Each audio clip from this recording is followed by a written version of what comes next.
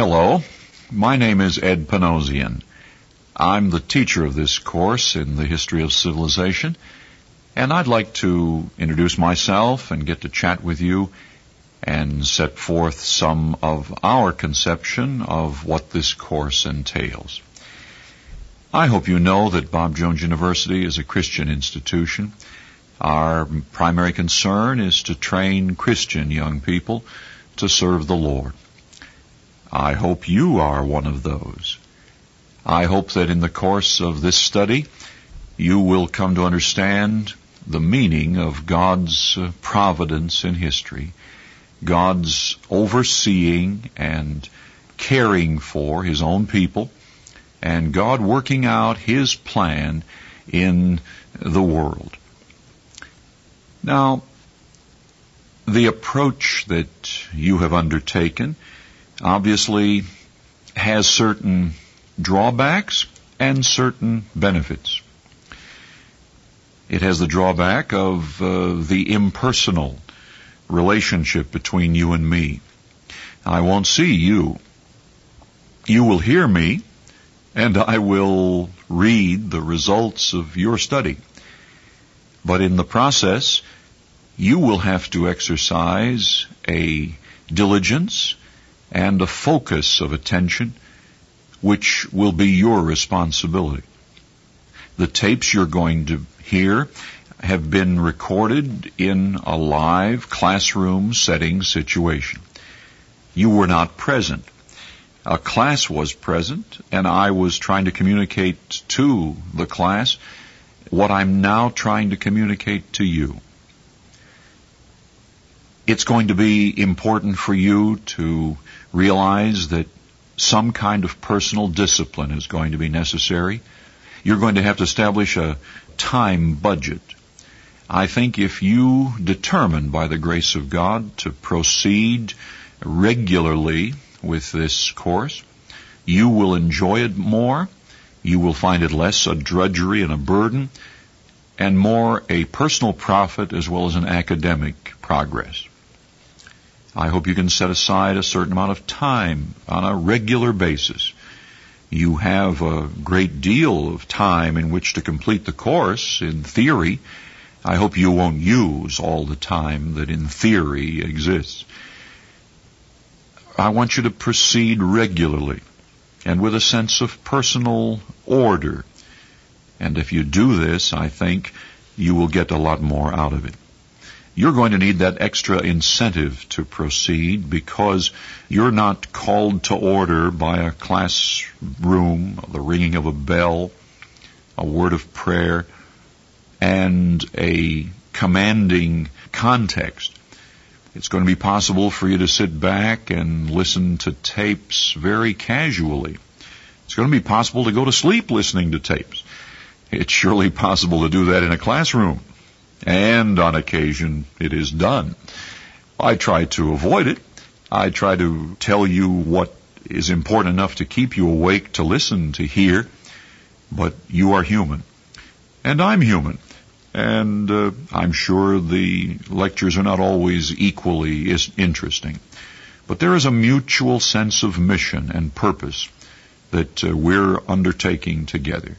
I have a great desire to communicate to you the story of God's working through men and nations in the history of the world. That's a very large subject, but there are parts of it at least that we can handle, and we have tried to handle it in a Christian context. Now that requires that I remind you of something very important. The textbook that we use, like almost any other available textbook, is not written or proceeding from a Christian set of presuppositions. If there were, on the college level, a Christian textbook for this course, I would surely use it. I would surely require you to use it. There exists no such publication that is consistently Christian and academically respectable. And for that reason, I ask you to read a textbook that is not unique in its field, It is, we believe, one of the best in its field. But it proceeds from secular, worldly, humanist presuppositions. Now you should know that. You should not be afraid to read it for that reason, nor should you resist reading it for that reason. The content of the lectures is designed to point out differences, to present a biblical context for our study.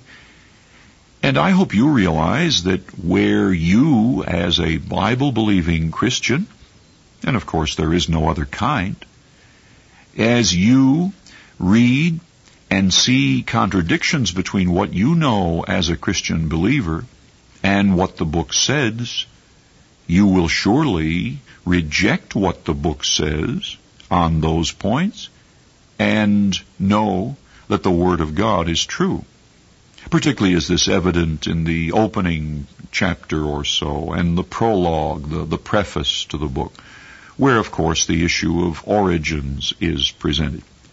I discuss this matter on the tape, but I want you to realize as you're reading it that it's quite appropriate to reject what you read when it is contrary to the Scriptures. Make marginal notations in your book which make it obvious that what you've just read is not true. My own book is filled with expressions like humbug, baloney. This is not true. This is the author's opinion. I don't believe it. Now, the other side of that coin is the realization that where the textbook speaks on facts, even though you might not know those facts, and apparently there's some degree of truth in that, or you wouldn't be taking the course.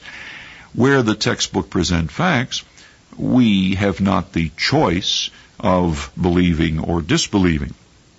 My point is, learn what the text teaches factually, but where interpretation and presuppositions are contrary to the Scriptures concerning man's origin and his nature and his destiny, you, as a Bible-believing Christian, understand those subjects better than the authors of the text.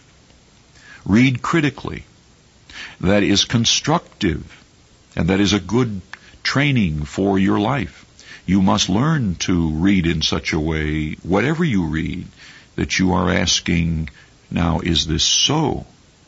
And what you know that contradicts it, if that is on a biblical principle, do not hesitate to retain what you know. It's going to be important for you to focus your attention. You must present an intentness, because there is not the visual presence and the setting, the external setting that automatically structures this for you. Now let me say that I feel very strongly that while we present to you in the course booklet the basic outline of chapters and terms and names which are designed to help you decide within each assignment what it is you need to know, there is a uniqueness about a Christian presentation of a course which makes it not the same as would be found anywhere else. That's why I'm so concerned about your listening with care to the taped lectures. If you read the book only, and if you learned the terms only, and if you took the tests only, and if you wrote the papers only, you would have nothing different from what can be found from Boston to Miami, from San Francisco to New York. It's like bologna sausage, as the founder of Bob Jones University used to say. You can slice it in Boston or Miami, and it's the same wherever you slice it. Now, I'm not interested in communicating to you sausage that's the same wherever you slice it. I'm very compellingly interested in communicating to you a biblically consistent picture of the history of civilization. Of necessity, this is selective. It cannot cover everything. This is a survey.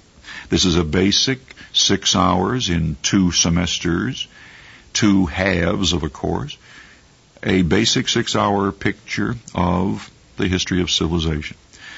Now, upon reflection, it is appropriate to ask, well, what else is there to study besides the history of civilization? Civilization includes everything. And obviously this course is not itself a college education. I'm suggesting that this course is a survey of the many areas of human experience. And as such, it will not sufficiently major on and emphasize some of the things that you personally might be interested in. Realize that it is intended to cover broad pictures, and I hope that the result in part will be that you will become imaginatively interested in learning more about certain aspects of what we cover. And I surely encourage your personal investigation and private study, but perhaps after you have completed this course. We want you to be accountable, and there are certain specific testing and paper requirements that are clearly outlined in the booklet for you. Don't get behind. Don't overly extend the chronological number of months that you technically have in which to complete this. I'm sure the benefit will be enhanced by an orderly continuation toward a goal that is projectable and that is a realistic one. These are the sort of things I wanted to say in these few minutes. I want to exhort you to diligence and regularity of study. I want to encourage you to the realization that it will come to an end and that there will be rejoicing in the sense of completion when it is over. I am praying for you as I remember you and eager to help you toward good success. We will get to know each other rather well, at least in one direction, in the course of this study. God bless you. I hope you will pray for the Lord's leading and direction and His communicating to you understanding and insights. Please understand that the purpose of the lectures is less to tell you what you need to know for the next test than it is to interpret for you why it is important that you understand God's dealings in the affairs of men and nations.